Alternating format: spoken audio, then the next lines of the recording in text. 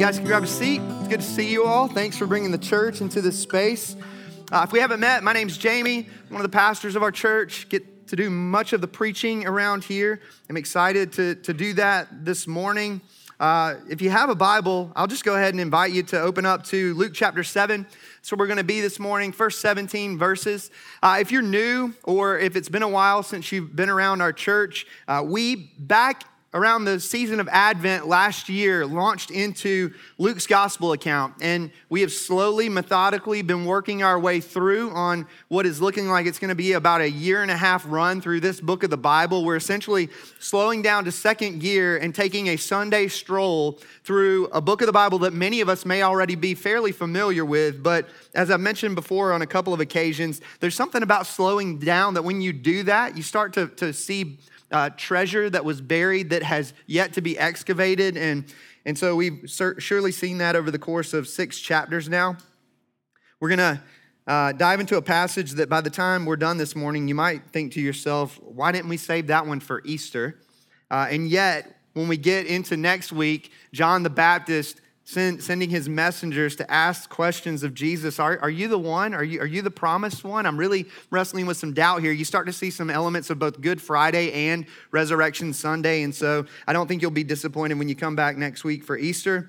But for the purpose of this morning, Luke chapter 7, verses 1 through 17. If you don't have a Bible, the passage will be up on the screen behind me, along with any sort of commentary quotes and other passages outside of Luke's gospel account. Let me go ahead and pray for us so we can get after this thing. Heavenly Father, first want to begin by praying for those in our area, particularly in the Noonan area, who were impacted by the storm a few days ago, many of whom are sitting with the shambles of a home that once stood and is now fallen. Lord, we've been talking about this for the past year, surely, but even before that, a truth that we desperately need to lean into in times like these, which is that you are sovereign over the storm and you are present in the storm. And so I pray for any brothers and sisters in this community, whether they be a part of our church family or not, Lord, that those truths would not be lost on them. And that there would also, I pray, be many who would be drawn to you, to your church, to explore the truth claims of Christianity in the midst of loss. And that, Lord, you would do a great work in the lives of those who would lean in that particular way. A work that coincides with exactly where we're going in the scriptures this morning as you breathe life into dead places. So I pray that you would do that this morning. I pray that you would save lost sinners. I pray that you would sanctify saints by your grace and that we would walk away not only informed but transformed by the power of the gospel for your glory, Lord.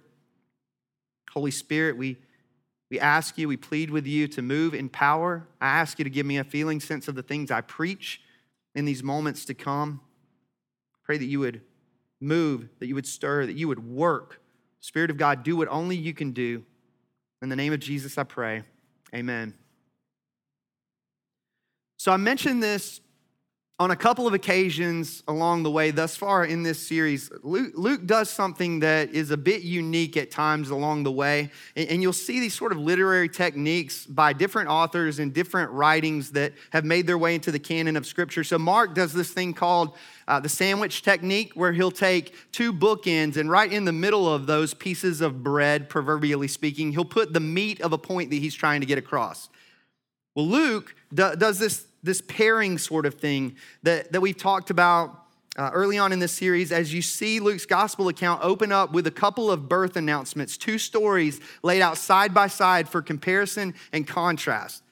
The foretelling of the birth of John the Baptist, the one who would prepare the way of the Lord, followed by the foretelling of the birth of Jesus, Christ the Lord himself. 2 announcements, 2 pregnancies, 2 songs of praise. That was our Advent series. See it again in the back-to-back stories of the leper and the paralytic, as well as the back-to-back stories of Jesus on the Sabbath. Well, this morning, it presents us with much of the same as Luke brings us face-to-face with 2 death-defying miracles. The healing of a man knocking on death's door and the resurrection of a man being carried away for burial. Two stories that invite us really to buckle our redemptive historical seatbelts as they point both backwards and forwards in time, all the way back to the story of creation, all the way forward to the story of consummation, Jesus returning to set all things right. And so essentially, we're going to get something of a crash course in redemptive history. Creation, fall, redemption, restoration, and you're still going to get out in time for lunch. If you look at verse 1, Luke says, after he, Jesus, had finished all his sayings in the hearing of his people, he entered Capernaum. Going back to last week, Jesus has just finished preaching his famous Sermon on the Plain, presenting a contrast between the kingdom of heaven and the kingdom of this world, declaring the blessing of association with the one and the curse of association with the other, revealing something of what the planting of Jesus' flag of kingship looks like, what it means to come under the rule and reign of heaven's king.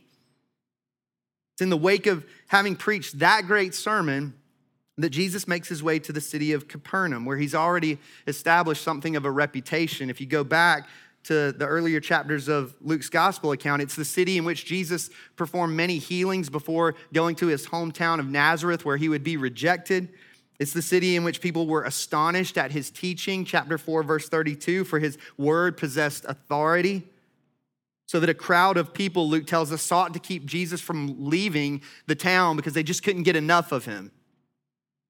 It's in that town that Luke says, verse 2, a centurion had a servant who was sick and at the point of death, who was highly valued by him.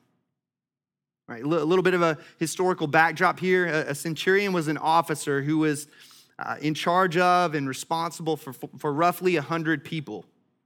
In this case, a middle-ranking officer, Gentile descent, who has a servant under his watch having fallen deathly ill.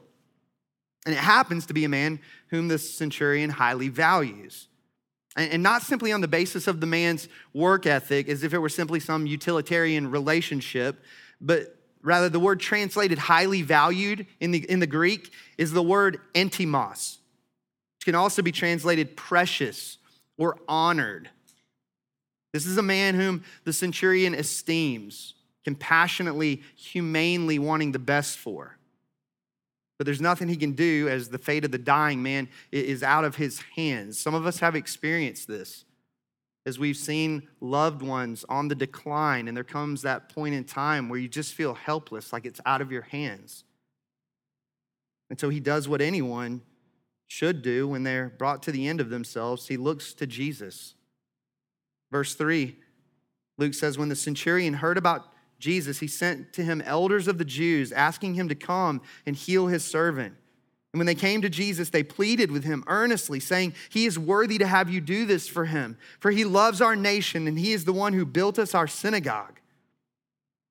Having heard that Jesus is back in town, the centurion sends a group of Jewish elders to ask Jesus to come and heal the dying servant. And the Jewish elders search out Jesus and ask him to grant the centurion's request for healing, declaring that the man who sent them is worthy on two accounts.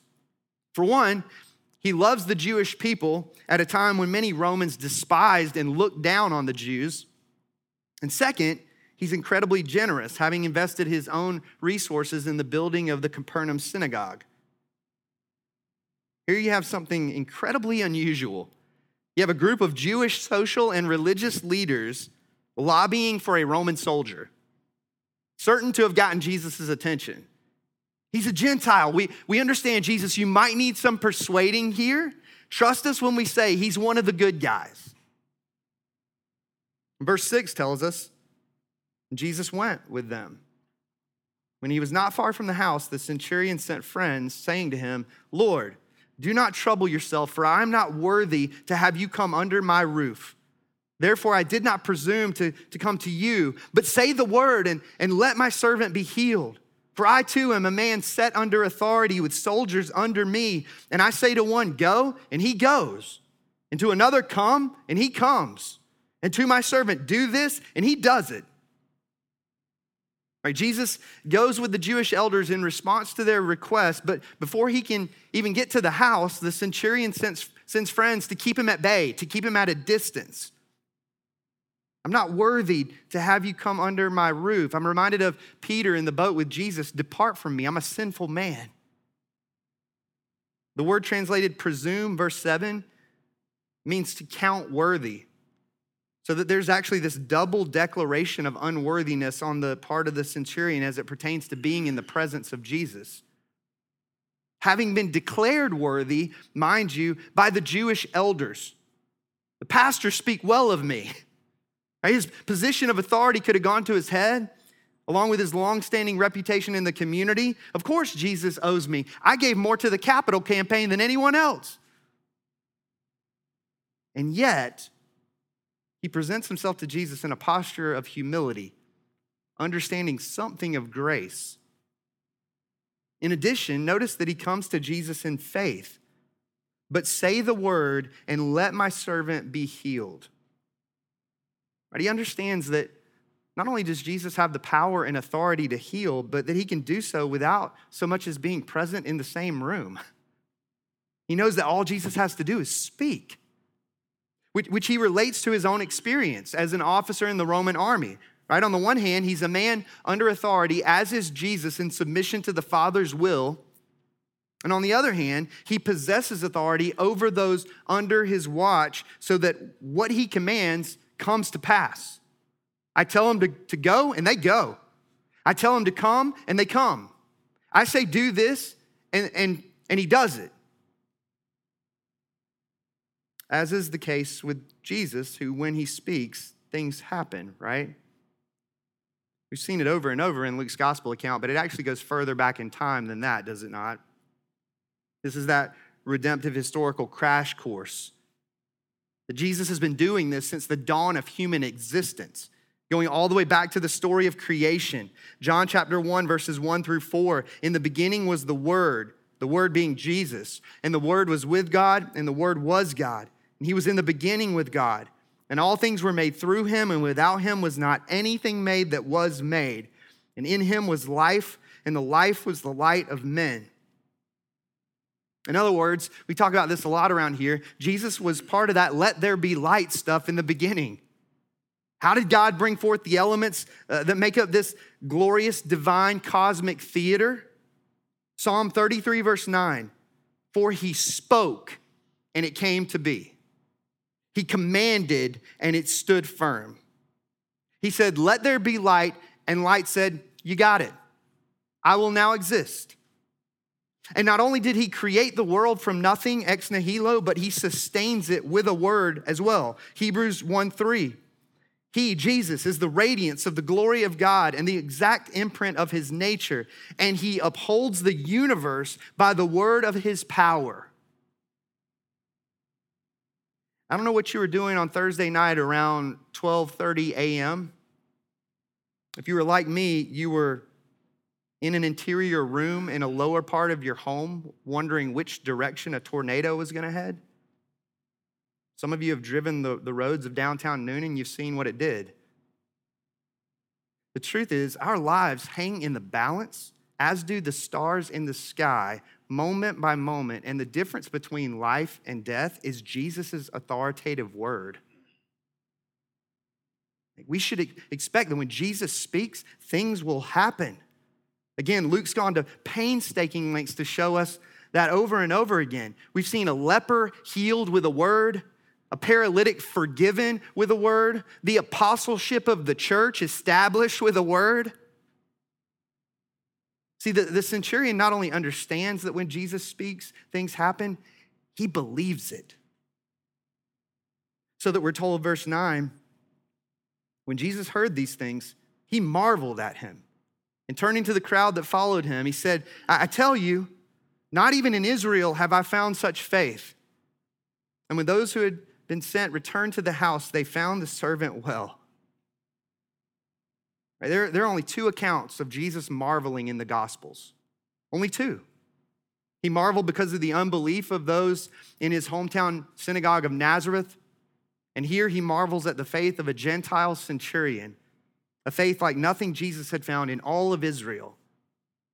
Not only a man of power seeing his great need for help, not only one of society's good men, so to speak, seeing his unworthiness, but a man believing that Jesus commands with an authority that must be obeyed.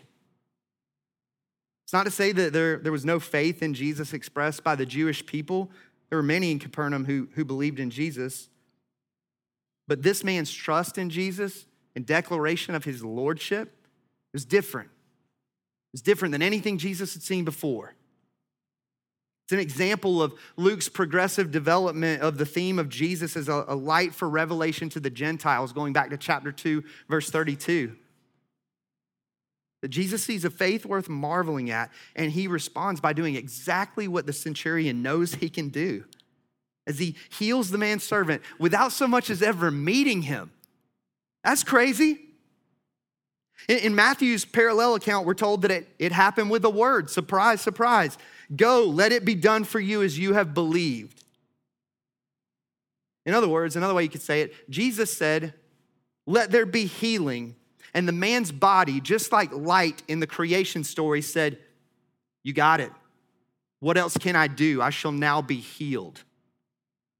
It's not only an incredible exercise of Jesus' lordship, but a beautiful display of his compassion to bring healing and restoration.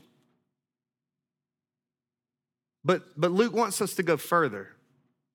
That story in and of itself on its own is not sufficient, and so he tells a second story, pairing it with the first in verse 11, saying, soon afterward, Jesus went to a town called Nain, and his disciples and a great crowd went with him.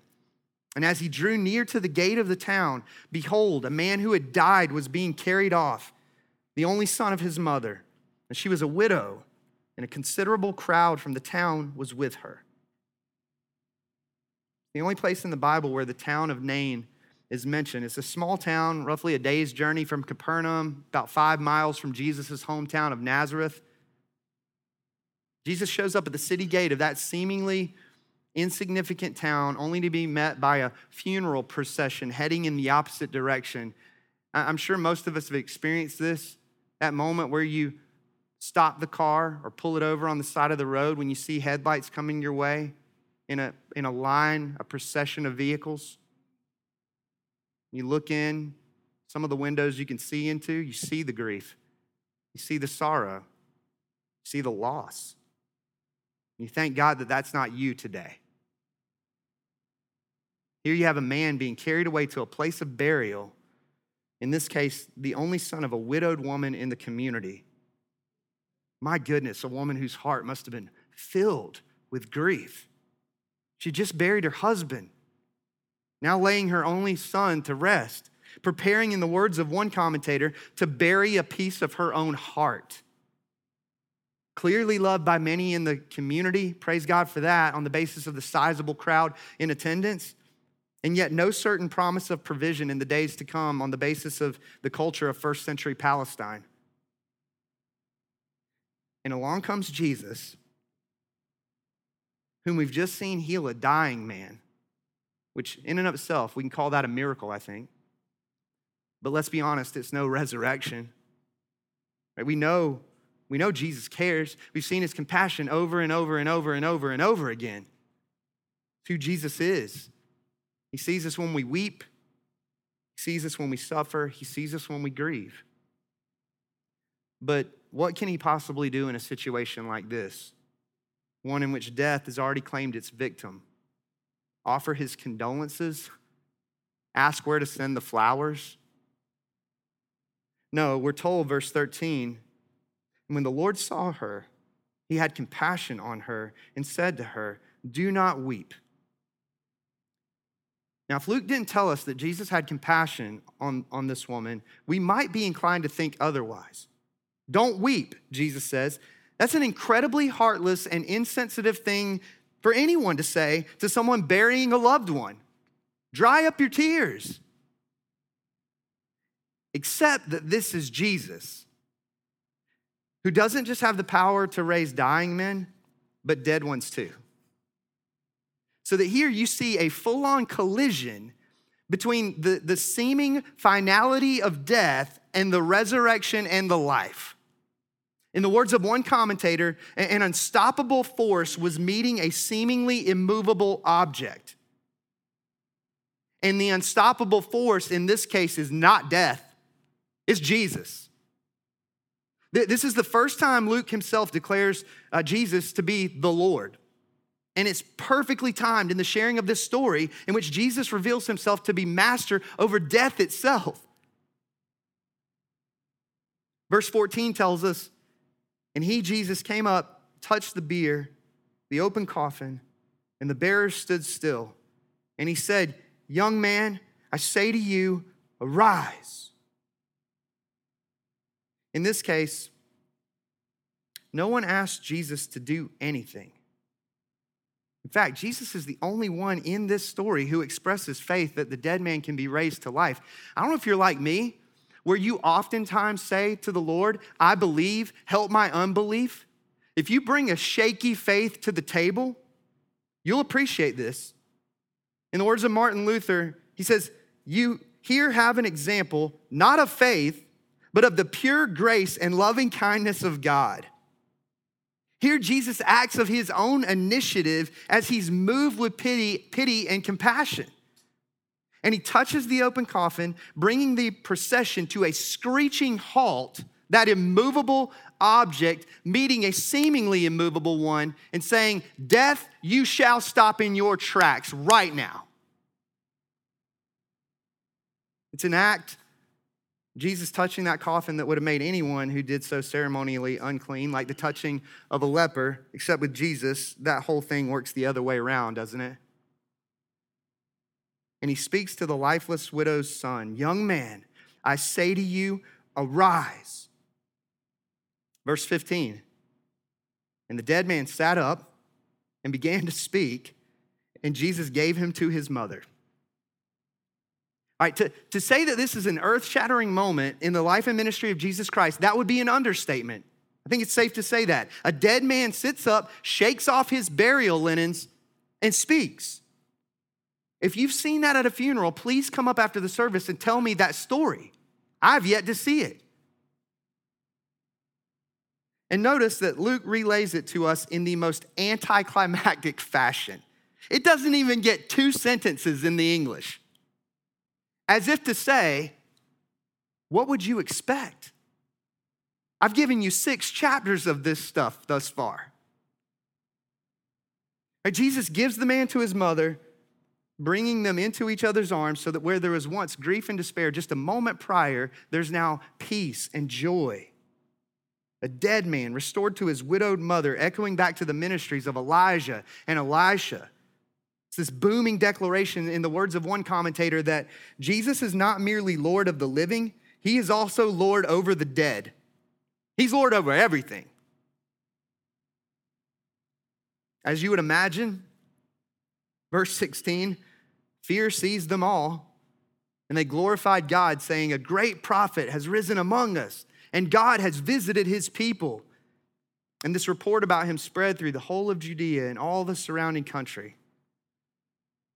The people are overcome with fear, as would any of us be if we saw a dead man raised to life with our very own eyes. And they declare, "A prophet, he's risen among us.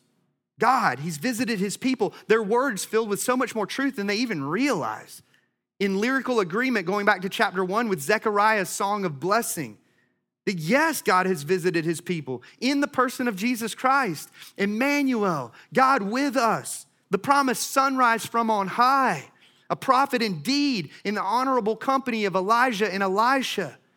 But he's so much more than that. If we could go back on that redemptive historical tour of Scripture, picking up where we left off with creation, there is no such thing as resurrection in a world without death. These stories, they remind us that sickness and death are a part of the fabric of the world in which we live. Sin's curse. It's not just Adam's story. It's your story. It's my story. When sin entered the picture, suffering and death followed suit. Physical death, surely, but also spiritual death. The umbilical cord between us and God, relationally speaking, was severed. Genesis 3, most of you know this. It's a devastating chapter of the Bible. But it's also the chapter in which God makes a promise. What theologians refer to as the proto-euangelion, the first gospel proclamation. A promise to reverse the mess that we've gotten ourselves into as sinners. A promise to send a hero who would someday slay, as I say all the time, the darkened dragons of Satan, sin, and death. That when we read our Old Testament, we're meant to ask with great anticipation over and over and over again, is that him? Is that the hero? Is he finally here? And all of a sudden, a man shows up on the scene with the power to heal a dying man from a distance, with the power to raise a man from the dead with an authoritative word. Could it be the hero that God promised in a garden so very long ago, having come to reverse the curse? And the answer is an affirmative, authoritative yes and amen. That Jesus had a plan to destroy death before death ever even entered the picture. He's the one bringing that redemptive plan to fulfillment. He's the resurrection and the life. We don't have to wait till next Sunday to celebrate it and say it. We should say it every week. He's the one who himself would someday be raised from the dead and would walk away from his own burial linens for our justification. We who, like the centurion, are doubly unworthy. But for the grace of God, amen, the power of his authoritative word, we can never claw ourselves out of the tomb of spiritual death. That's the bad news. The good news is, using the language of this morning's passage, this is a God who says, arise. And when he speaks, things come to pass, including sinners dead in their trespasses rising up by his sovereign command from the ashes of spiritual death to the newness of life in him. That's why the Apostle Paul could say, 2 Corinthians 4:6, for God who said, let light shine out of darkness, has shone in our hearts to give the light of the knowledge of the glory of God in the face of Jesus Christ. Let there be light. Lazarus, come forth. Young man, I say to you, arise. If you're not a Christian, my prayer is simple. It's that Jesus would perform that great miracle in your life.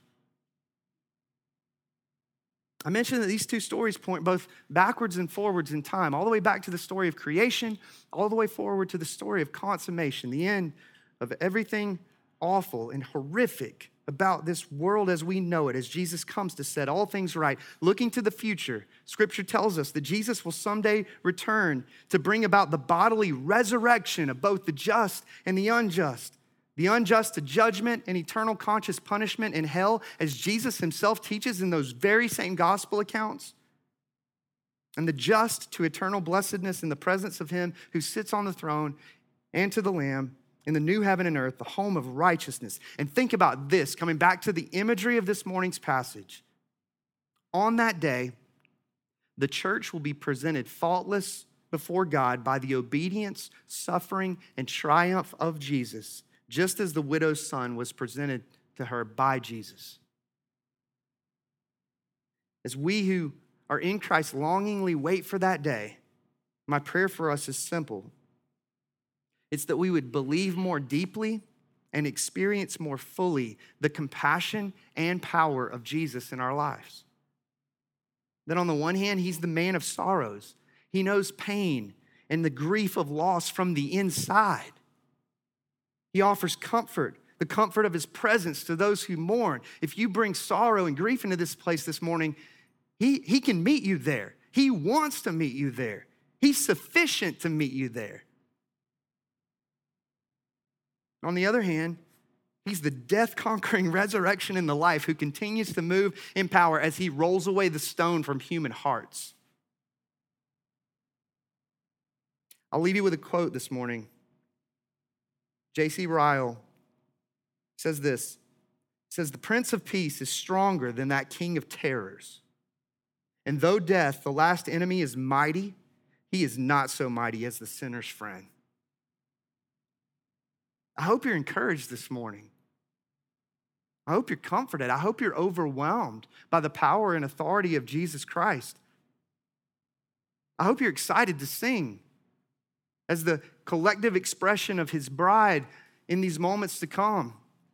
as we sing of his compassion, as we sing of his authority and power, as we sing of his power to raise the dead, as we celebrate his raising us from the dead, shining light into our darkness, calling us out of the tomb like Lazarus. If you're a Christian, oh my goodness, communion should taste sweet this morning. If you're a Christian, that meal is for you. If you missed it on your way in, there are communion cups on the back table there. You're welcome to grab one and partake of the Lord's Supper at any point over the course of these last two songs. We take the bread representing the broken body of Jesus and dip it in the cup representing his shed blood.